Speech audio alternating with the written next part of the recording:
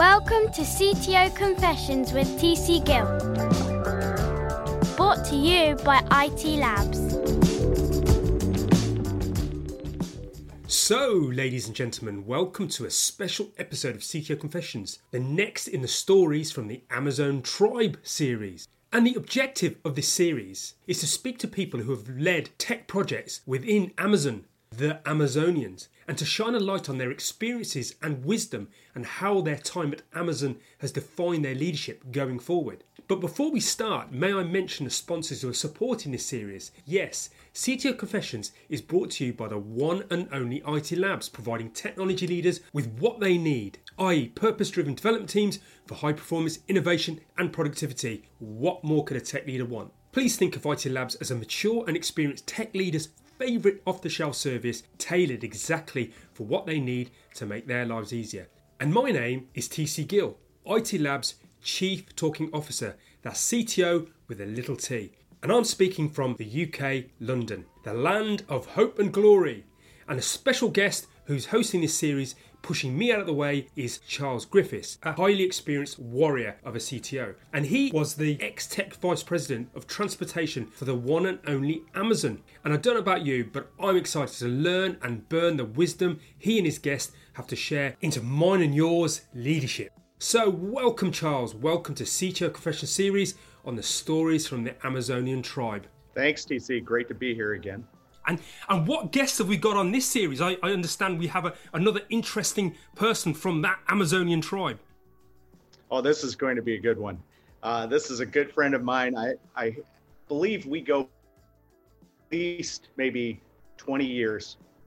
So it's going to be exciting. He is behind so many things at Amazon that people had no idea where they came from, but they're going to learn it today. Excellent. So I will leave the floor to you. Hello, Joe. I'm going to be listening. I'm going to be all ears, and I look forward to hearing your story. Thank you, TC. So the mystery guest for this week is Joe Trellin. And Joe, great to have you here this week. Well, it's always good to see you, Charles. I do want to say one thing, though. As we talk about the Amazon tribe, I keep on thinking of Obidos, right? That was right. That was named after the mouth of the Amazon, or it was an operating system with it in the old days. So I think you have to be a true Amazonian to know Obidos. Yes, and there are a lot of other classic references as well that go back where we were really playing on that theme of Amazon early on. But yes, that's a great tech reference. Let's talk a little bit about your origin story. I like to start for people that are unfamiliar with any of our guests, kind of like a Marvel movie here, which are all the rage, right? And go through what was Joe's Amazon origin story. And you're a repeat offender at Amazon, so you have had many lives. Yes, I was a recidivist at Amazon. I started at Amazon in my 40s. This was my third career. I worked in the music business for the first 10 years of my career, then was a writer and a taxi cab driver in New York City, and went back and got a computer science degree and worked startups and product and tech, and somehow made it to Amazon in my 40s. And had, like a lot of Amazonians back then, I started in 2004, I think. Like a lot of Amazonians back then, we had peculiar and non-traditional routes to to getting there. And I'd say the biggest difference between then when I started and then when I left in 2015 was the reasons people came to Amazon. Back in 2004, when we were all on the Hill in PacMed, you had to really want to be there. There was really no cachet for working at Amazon. You had to believe in, and you had to be like-minded. There was a bunch of like-minded, high-minded people. And when I interviewed folks like you, I was a bar raiser. So I interviewed, 700, 1,000 people in my time there. Right. And well, they kept track. You could actually see the number, right? I used to tell people when I was trying to convince them to come to Amazon that there was a low asshole quotient, you know, and it was very much like that. Everyone was so busy. There was no pride of ownership.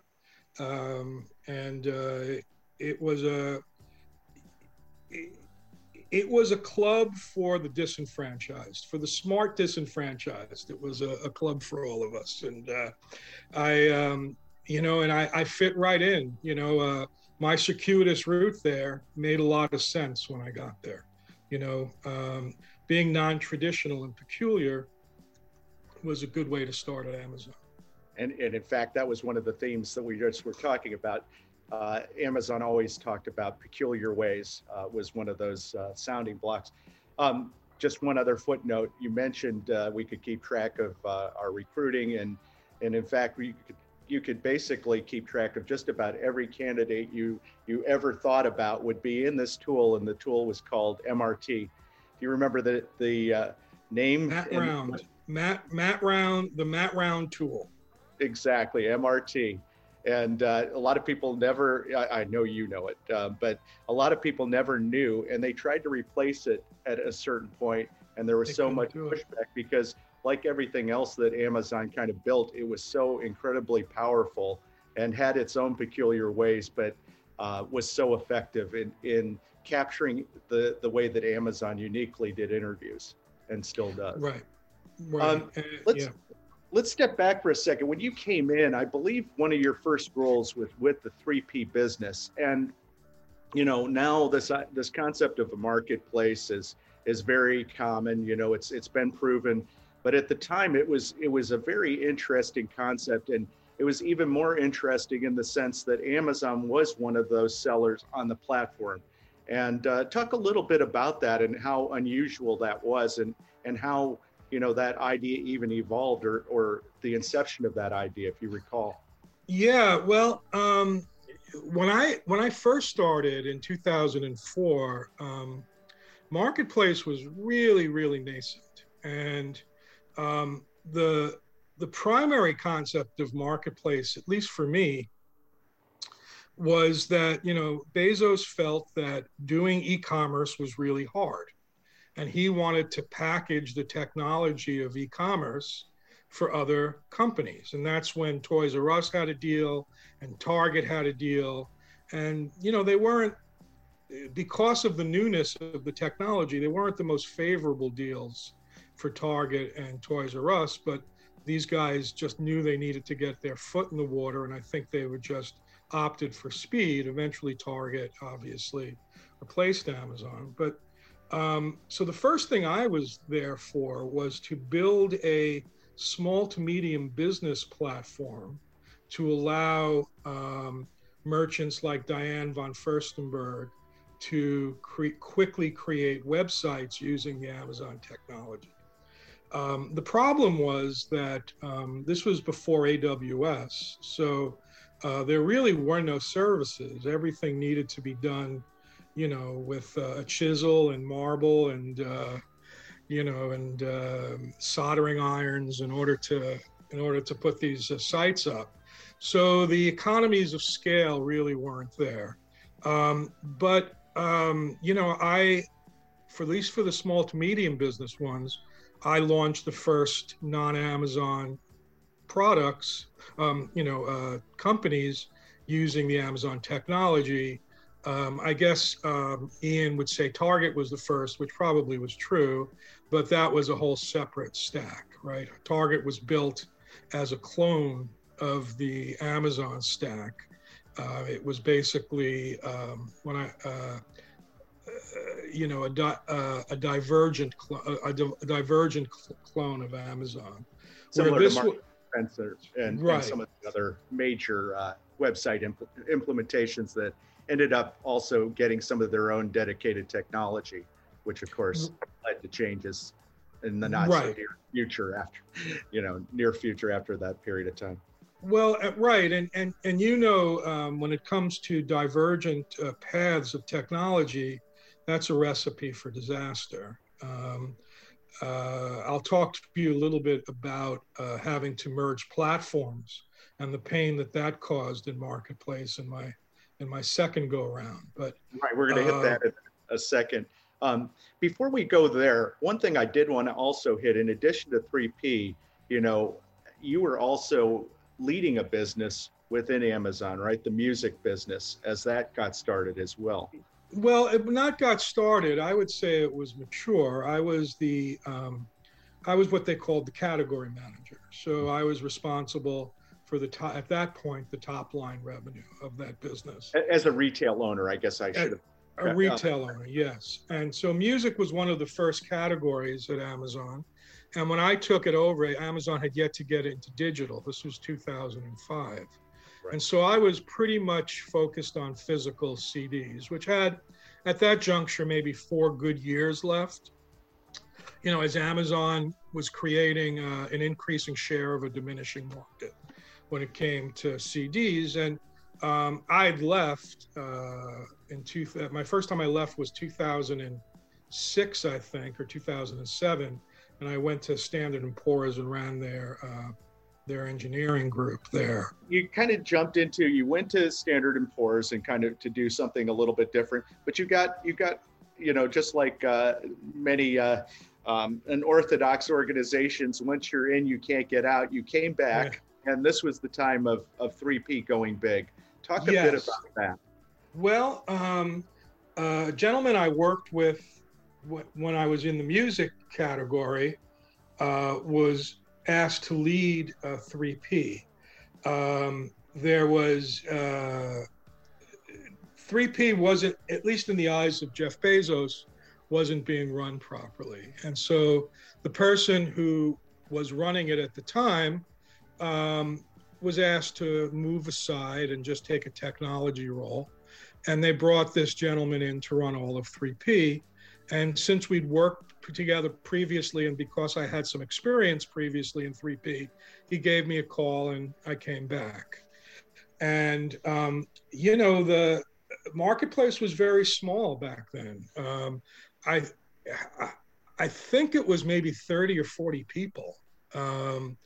And by the time I left, and 3 years later, it was over 400, and and this gentleman did a terrific job operationally, and it turned into Amazon's largest generator of free cash flow.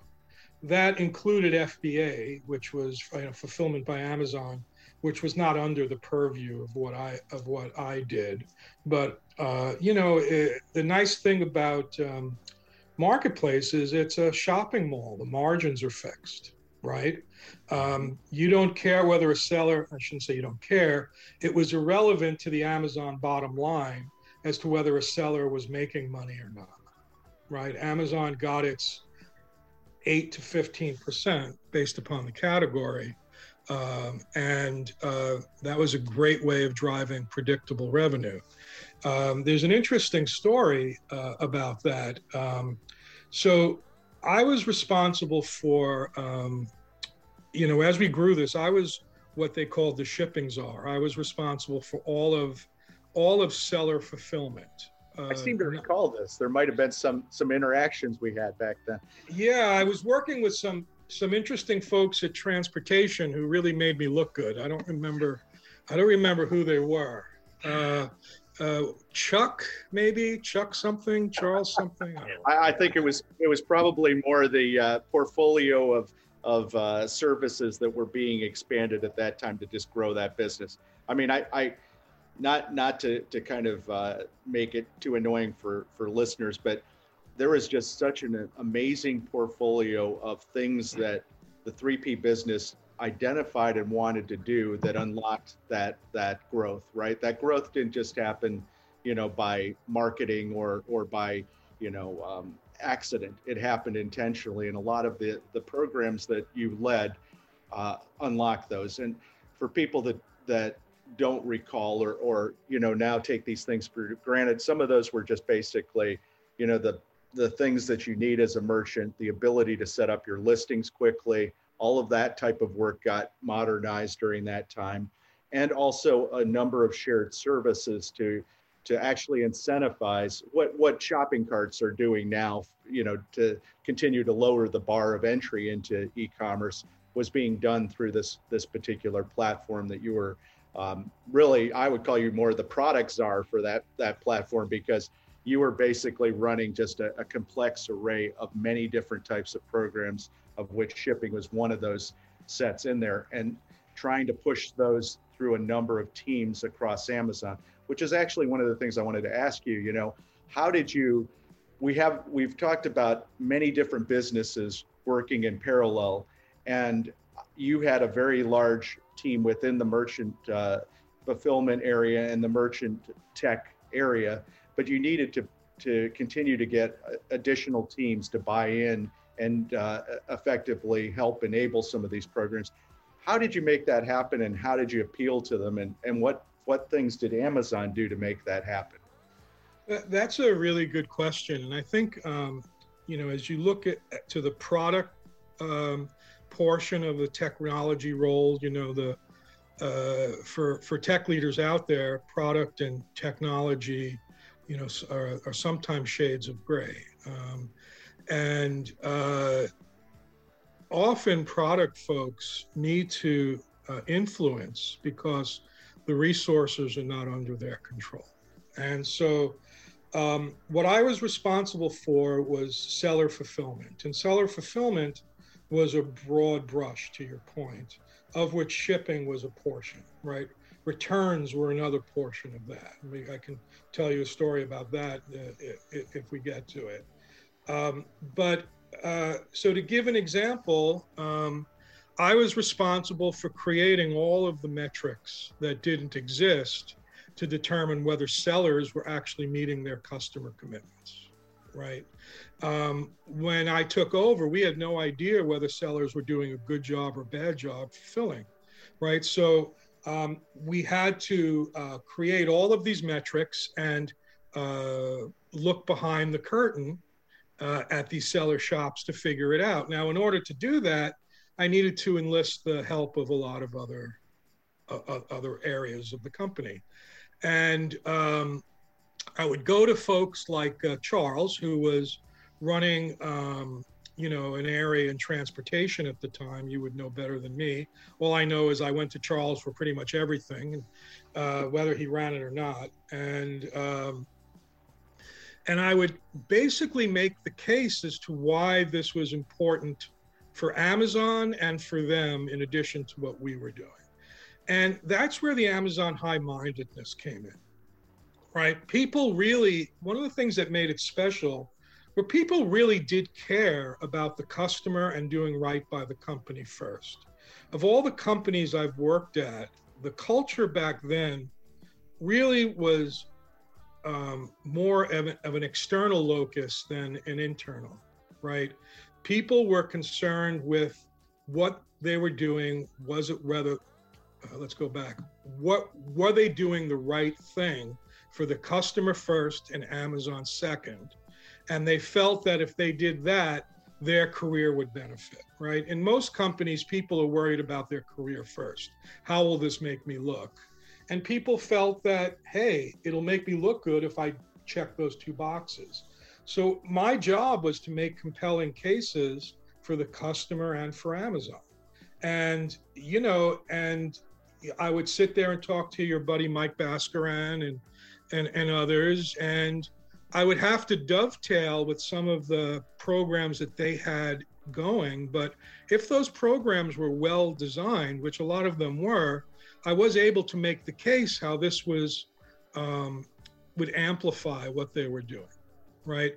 And so a lot of it was, internal salesmanship and evangelism to get groups that weren't committed to what I was doing to get it done. The other problem was that until towards the end of my tenure there, Marketplace was looked at as a redheaded stepchild in the company. Retail looked at it as inferior because they felt that, and there's a bit of arrogance. They felt that merchants couldn't fulfill products as good as Amazon. And that feeling from retail cascaded through the rest of the company. So when I would go to transportation, people who maybe were less enlightened than Charles would give me pushback and basically say, well, yeah, that's great, but nobody gives a crap about marketplace, which was true. It did change though when the earnings came in at a certain point. It became recognized that, hey, this is a juggernaut. That's right. The one thing I want to hit too, Joe, you mentioned as a bar raiser bringing in talent. A lot of what you accomplished too, you built a very strong team. And I want to talk a bit about some of the mentoring and some of the people that you brought in and maybe, a few success stories, right? Because I think that, as you mentioned, initially it was almost like an island of lost toys, right? Where a lot of people, I also came in my 40s and spent my time there well after, I'd done things that I should know better than doing again at Amazon. But, there were a lot of people that you brought along that became that next generation of leaders in different parts of the company because you were in different parts of the company. Talk a bit about that and your approach and guidance as a leader and how you develop those people. Well, you'd have to ask them whether they felt I helped develop them. The fact that some of them still speak with me, I guess, bodes well. But I don't know what they say when I'm not around. But I looked for, as a bar raiser, you really get a sense of people, right? And the process of interviewing people is, Amazon used to feel it was job one, right? It's hard to recover from a bad hire. It's the future of the company. And you probably in other episodes have talked about that bar raiser process. So I won't go back over that. But in dealing with Amazon, the number one thing I looked for in people was the ability to deal with ambiguity. Folks who were able to interpolate and extrapolate as opposed to recite did well at Amazon, right? So I was on the teams that interviewed the MBA candidates, right? Which was a trip because I don't have an MBA. So I would be going to Harvard and all these other places that, I was surprised they even let me on the campus with my with my background. And I'd interview these guys. And I noticed, two primary types of folks who do well enough to get to those types of schools: people who memorize and people who think, right? And some can do both. But folks who memorize just don't do well at Amazon. Folks who think do. Because people who memorize only don't do well in abstract and ambiguous situations because they're looking for a roadmap, and people at Amazon, because you were building something new, Amazon, I guess it's different today, but back when we started, Amazon would hire athletes and apply them to programs and problems that they had never done before. And they would bring this outside view, and their problem solving skills, their ability to think outside the lines of the box or think outside the box, created the innovation that people take for granted today. And so you're going to be told things like, get this done. You're not going to be told how to do it, right? And folks who are able to think that way, I found to be the most effective Amazonians.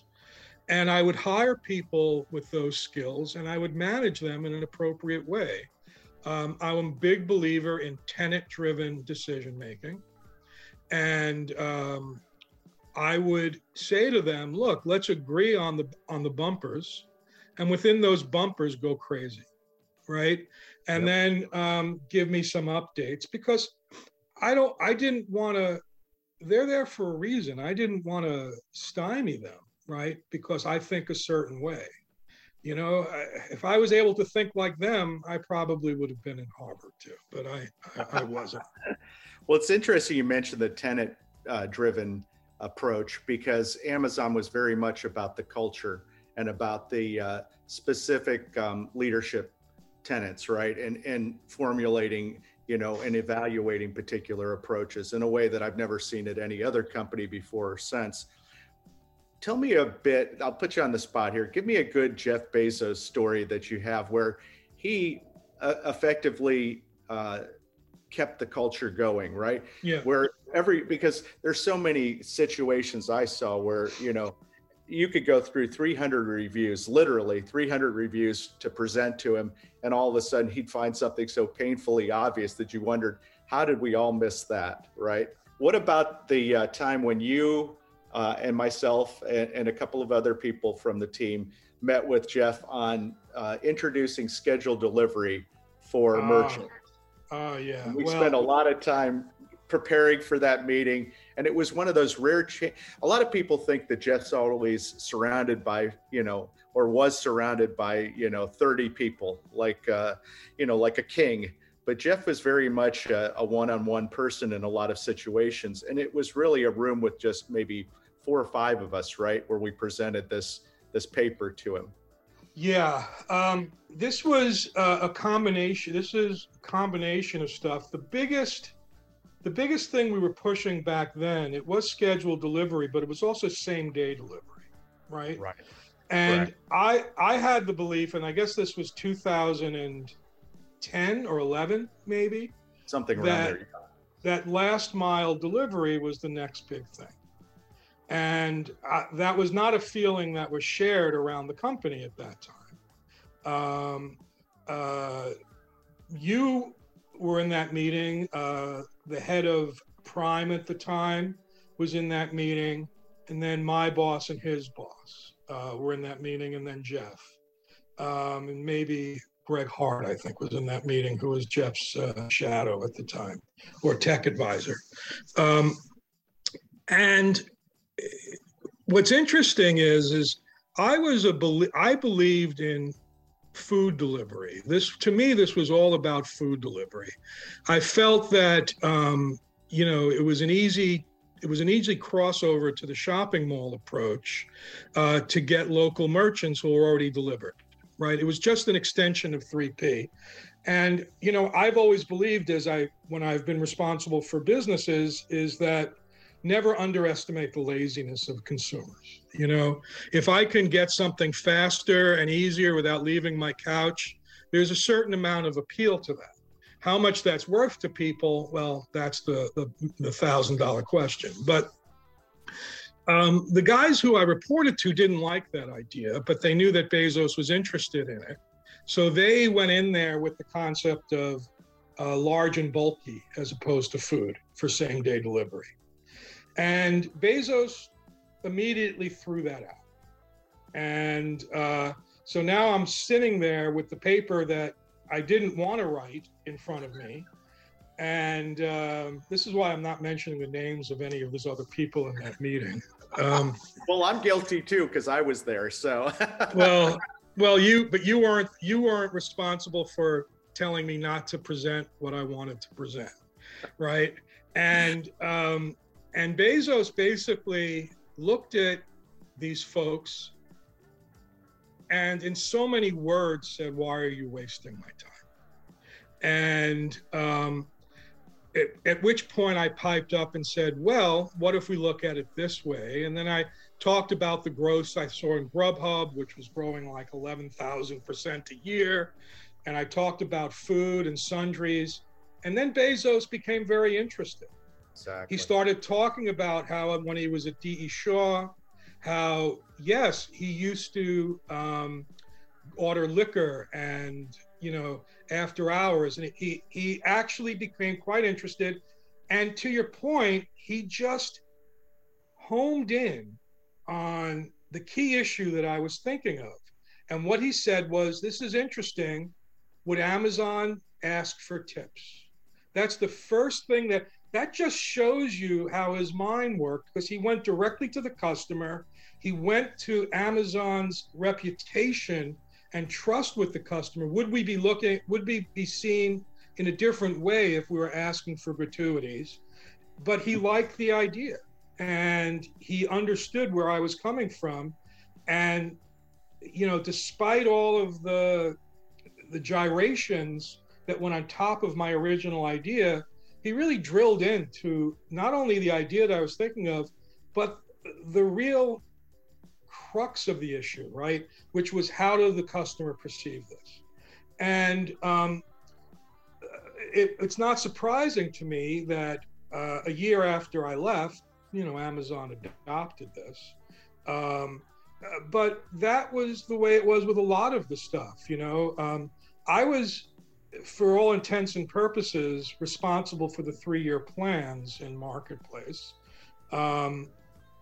And I would say that 70 or 80% of the ideas that I presented in the 3-year plans were adopted either while I was there or after, right? There's a legacy, those things don't go away.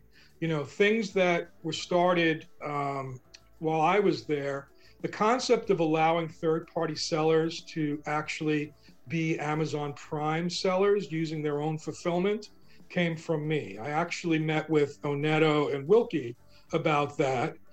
But once you put the idea in the water, it's all about execution. These things, take on a life of their own. So while I started it and created the building blocks of it, I didn't implement it. I was gone. But yeah, the process of innovation at Amazon is an interesting one. And when you go in front of Bezos, to your point, it's amazing how incisive and how much he cuts to the heart of it, which basically expedites the process. And I think just rolling back to your discussion about MBAs and so forth, the fact of the matter is that one of the things that was encouraged during that time was to be fearless, right? Failure was not considered career ending, right? No. And many times these ideas weren't right for the time, but were right for Amazon down the line, whether it was things like, contractor delivery of shipments, right? That was discussed for years and took time for the world to catch up with the idea, right? Some of the things you just described about restaurant delivery and so forth, look, that's standard fare. And in fact, if we had gone a bit further, think about where we would be in terms of the retail landscape right now in the US post-COVID, because a lot of those small businesses have suffered. But if they'd had that vehicle built the way that you originally had been talking about it, we might be looking at a different world, at least in the US. So before we finish off on your Amazon career and then go to post-Amazon, which I think is very interesting as well, what would you say your greatest success was at Amazon? Because there's so many different things to choose from and many we didn't speak of. Well,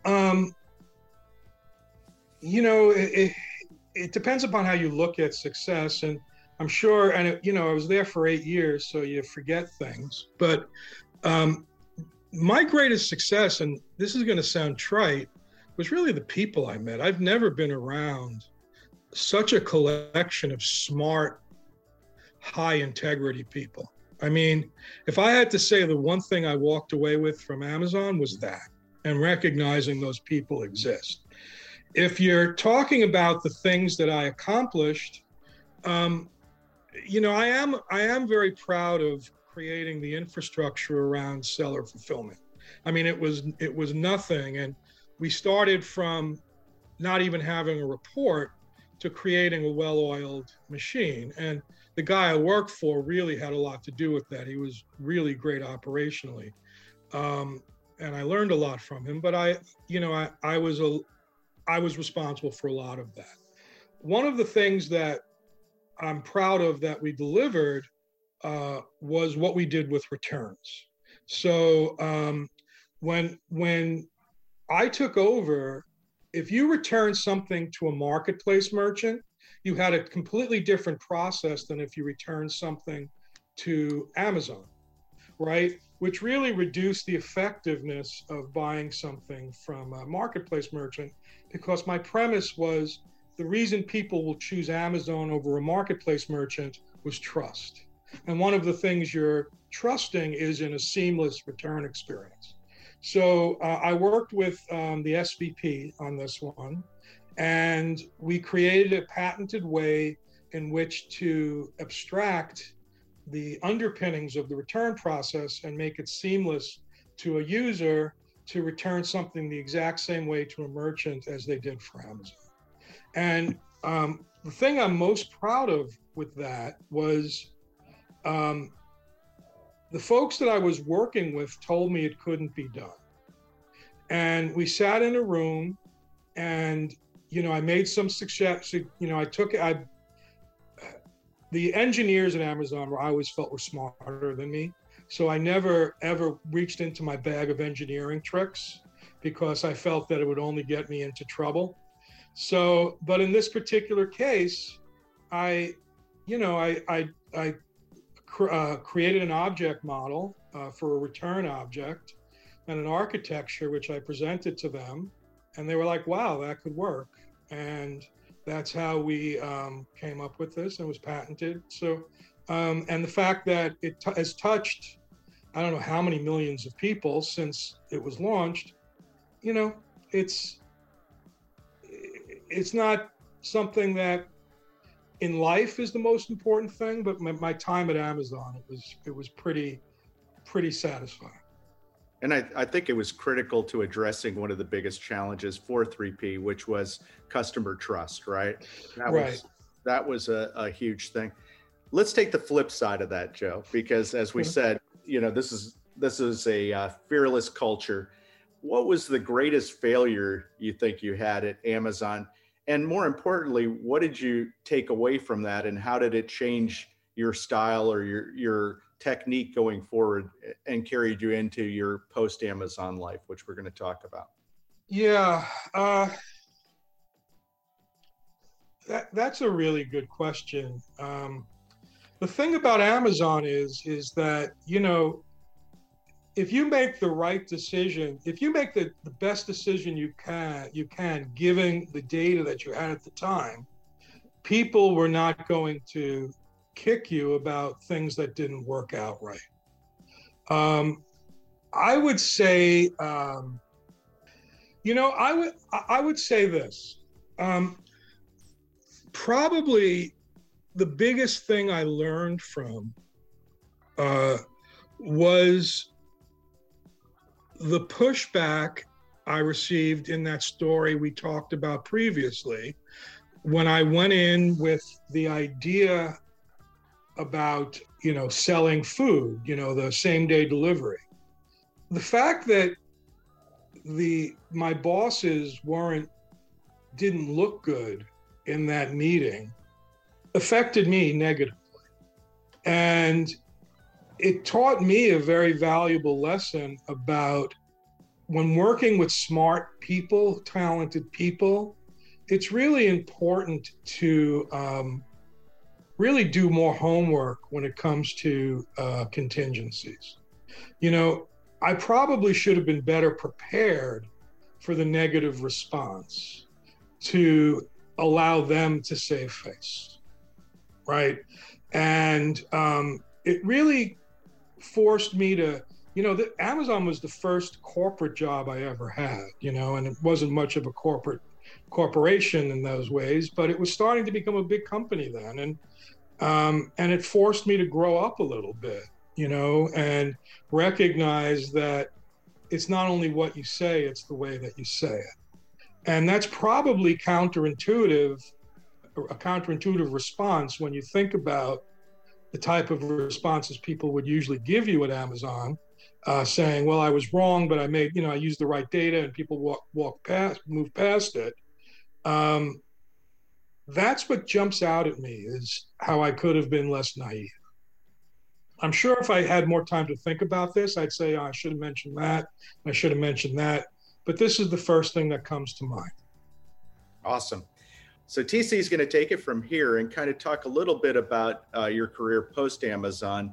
And I think one of the things that'll be interesting will be to hear how Amazon informed, some of those successes as well, because you did some amazing things post-Amazon as well. Well, thank you, Charles. Excellent. Thank you, Charles. That was brilliant. Both of you. I was all ears listening to that, and some fantastic stuff. So Joe, I'm really, a question that came up actually while I was listening was, what was the difference between other places where you've worked and the time at which you worked at Amazon, the pace at which the leadership worked and the pace at which people got stuff done. What was that like? I'm impatient in general, and Amazon's pace suited me, right? The quality of the minds and the character of the folks at Amazon suited me. And so you were able to really move directly towards solutions at Amazon. You had people who wanted to work as quickly as I did. When I went to a place like NBC Universal, it was the antithesis of Amazon. You know, I learned a hard lesson in that when people bring you in to affect change in an old organization, run. You know, and that's what they did at NBC Universal. They brought me in to be what they called the tip of the spear to change a staid culture into an Amazon-like culture. And, you know, people don't like to change, and there wasn't a lot of incentive. So I found that either startups or small collections within a large company of like-minded folks are the only places that I can work these days, given my great experience at Amazon with that style of personality. That's fantastic. Yes, because you mentioned something around creating the bumpers and allowing people to kind of work in that kind of arena, almost like a sandpit, you know, to kind of do what you needed to do. Right. So in service of our audience again, and our tech leaders out there, hopefully kind of avidly listening and wanting some tips, what they can do to kind of create this kind of environment that people are given that full autonomy to kind of do stuff and get stuff done and be innovative. Yeah, well, that's the key question. You see, it really starts with hiring. You have to hire people who can thrive in that environment, and that goes back to at least what was effective for me was hiring people who dealt with ambiguity well. How do you spot that ambiguity? Well, it's the type of questions you ask, right? I would ask, you know, you ask two types of questions that I've learned actually as a bar raiser. I'd be interested in Charles's opinion on this as well. I would go down two paths. I would ask hypotheticals and see the way people would approach something. Right. And that would give me an insight into their thought process and their ability to interpolate. And then secondly, I would ask them to specifically go into how they went about the achievements that they listed on their CV, right? And so when somebody says, I did X, you really get a lot when you say, okay, walk me through how you did it, right? How did the decision occur? Who was responsible for that decision? What was the first rough spot that you needed to smooth over? Now, if somebody really was responsible the way that we're talking about, they won't have to really go into the recesses of their memory to remember stuff about something that was so important in their career. Yeah. But when you get people who are saying we and us, you know, made this decision, it's not, in that case, it's not about teamwork. In that case, it means other people were making the decisions. Yes. Right. And so you're getting a sense of the role they played and the way in which they made decisions in the past. And so I would drill in, I'd peel off the layers of the onion.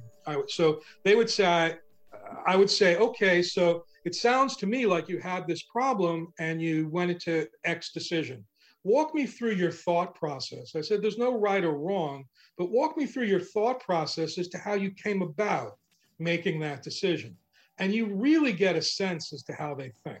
Nice. And also whether they're bullshit. Right. Yes, that's right. That's great. It's the language people use, and I love this idea of peeking under the kind of thinking path that people are taking, if there is any thinking path behind what they're kind of presenting. So, Charles, did you want to add anything to this idea of hiring and getting those hiring people right? I think Joe nailed it dead on. I mean, it's about what did you do, not what did your team do, or what did you accomplish under that role. The other piece is, of course, the problem-solving aspect, right? Were they able to be nimble? Were they able to handle that ambiguity, right?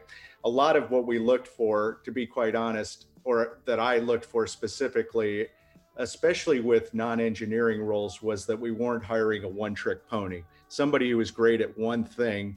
And 3 weeks later, when the role changed, they would be orphaned and they would be on the extinction path, right? So I wanted to make sure to do the right thing for the candidate and make sure they were going to be a good fit for Amazon, and therefore also looked at, what is their total potential, not necessarily just what they've done, but what could they do? Yes. Because Joe said, we were a collection of, unwanted toys or eclectic and eccentric toys. And so a lot of that draws on that collective experience, which isn't necessarily stated on a resume. It's stated inside that person's mind. And if you can tap that during an interview, you end up with a great candidate. Fantastic. I'm going to add something there as well. Interviewing itself is a big skill. And the role of a bar raiser is not only to ensure that the processes are followed and the person meets the company's bar, but it's also to ensure the integrity of the interview. You would be surprised how a bad interviewer will make assessments and draw conclusions on things they shouldn't, right? A good bar raiser will go in and say, why did you feel that way?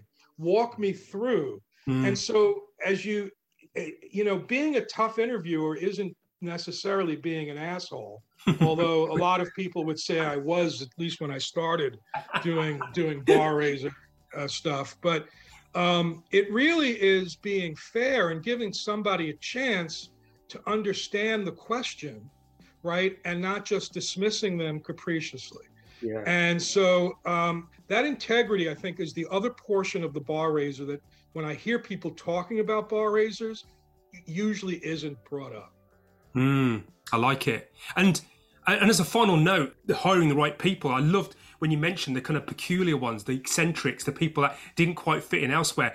I think I would have been an excellent candidate for this, just kind of as a side mention. And it's great to kind of hear that as well, because I guess there's a lot of aspiring tech leaders out there, aspiring people that are wanting to get into tech, to know that, having that way, thinking differently, that way of doing things slightly off the beaten track is a welcome thing, and actually was a great foundation for success for Amazon. Yeah, absolutely. But it's also, as Amazon became more advantageous to put on your resume, right, where it was less us trying to convince people to come and more trying to manage the floodgates of people who wanted to come, that changed. That to me was the first, for lack of a better term, that's when the barbarians met the gate, right? That's when the culture started to change. Right. Excellent. Well, Joe and obviously Charles, our kind of guest host here, it's been wonderful having you on. I've got loads of follow-on questions, but we haven't got the time, unfortunately. So thank you, Joe, for your time. And of course, thank you for hosting this, Charles. My pleasure. Thank you so much. Wow, what an amazing journey that Joe has been on. To think that Joe's ideas and implementations have had such a huge impact on Amazon's business, but most importantly, us, the consumer.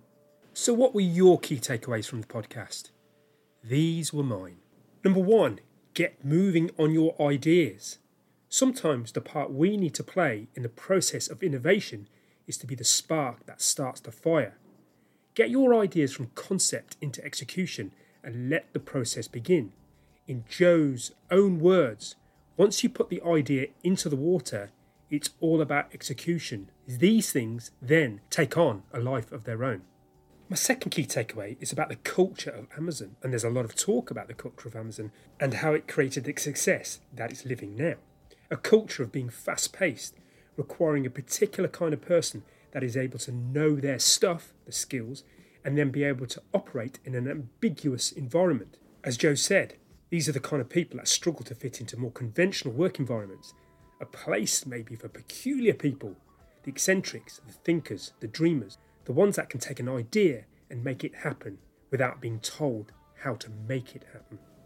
My third and final key takeaway is about customer centricity and how the culture and leadership, particularly that of Bezos' skill, to be able to home in on an idea, whether it would work or not, relating it directly back to the customer, getting to the crux of the problem and how it would directly impact the customer through the eyes of the customer.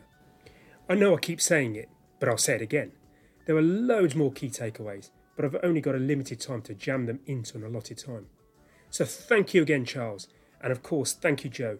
Your story is an inspiration to all us tech leaders. And finally, remember to subscribe to CTO Confessions podcast and IT Labs newsletter, where you get regular tech articles and invites to the IT Labs webinar series. URLs for this can be found at the bottom of this page. We are consistently creating material to create, nurture and support a community of tech leaders. And of course, if you want to know more about IT Labs services, including our Teams as a Service service, please don't hesitate to get in touch. As mentioned in the intro, please think of us like tech leaders' favourite off-the-shelf service, providing agility, high-performing teams off that shelf with a wide breadth of skill and knowledge. Well, that's all, folks. Look after each other and keep safe. Wishing you all a good day or evening wherever you are in the world from all of us here at IT Labs. Live long, live well and prosper. Until we meet again on the next CTO Confessions podcast.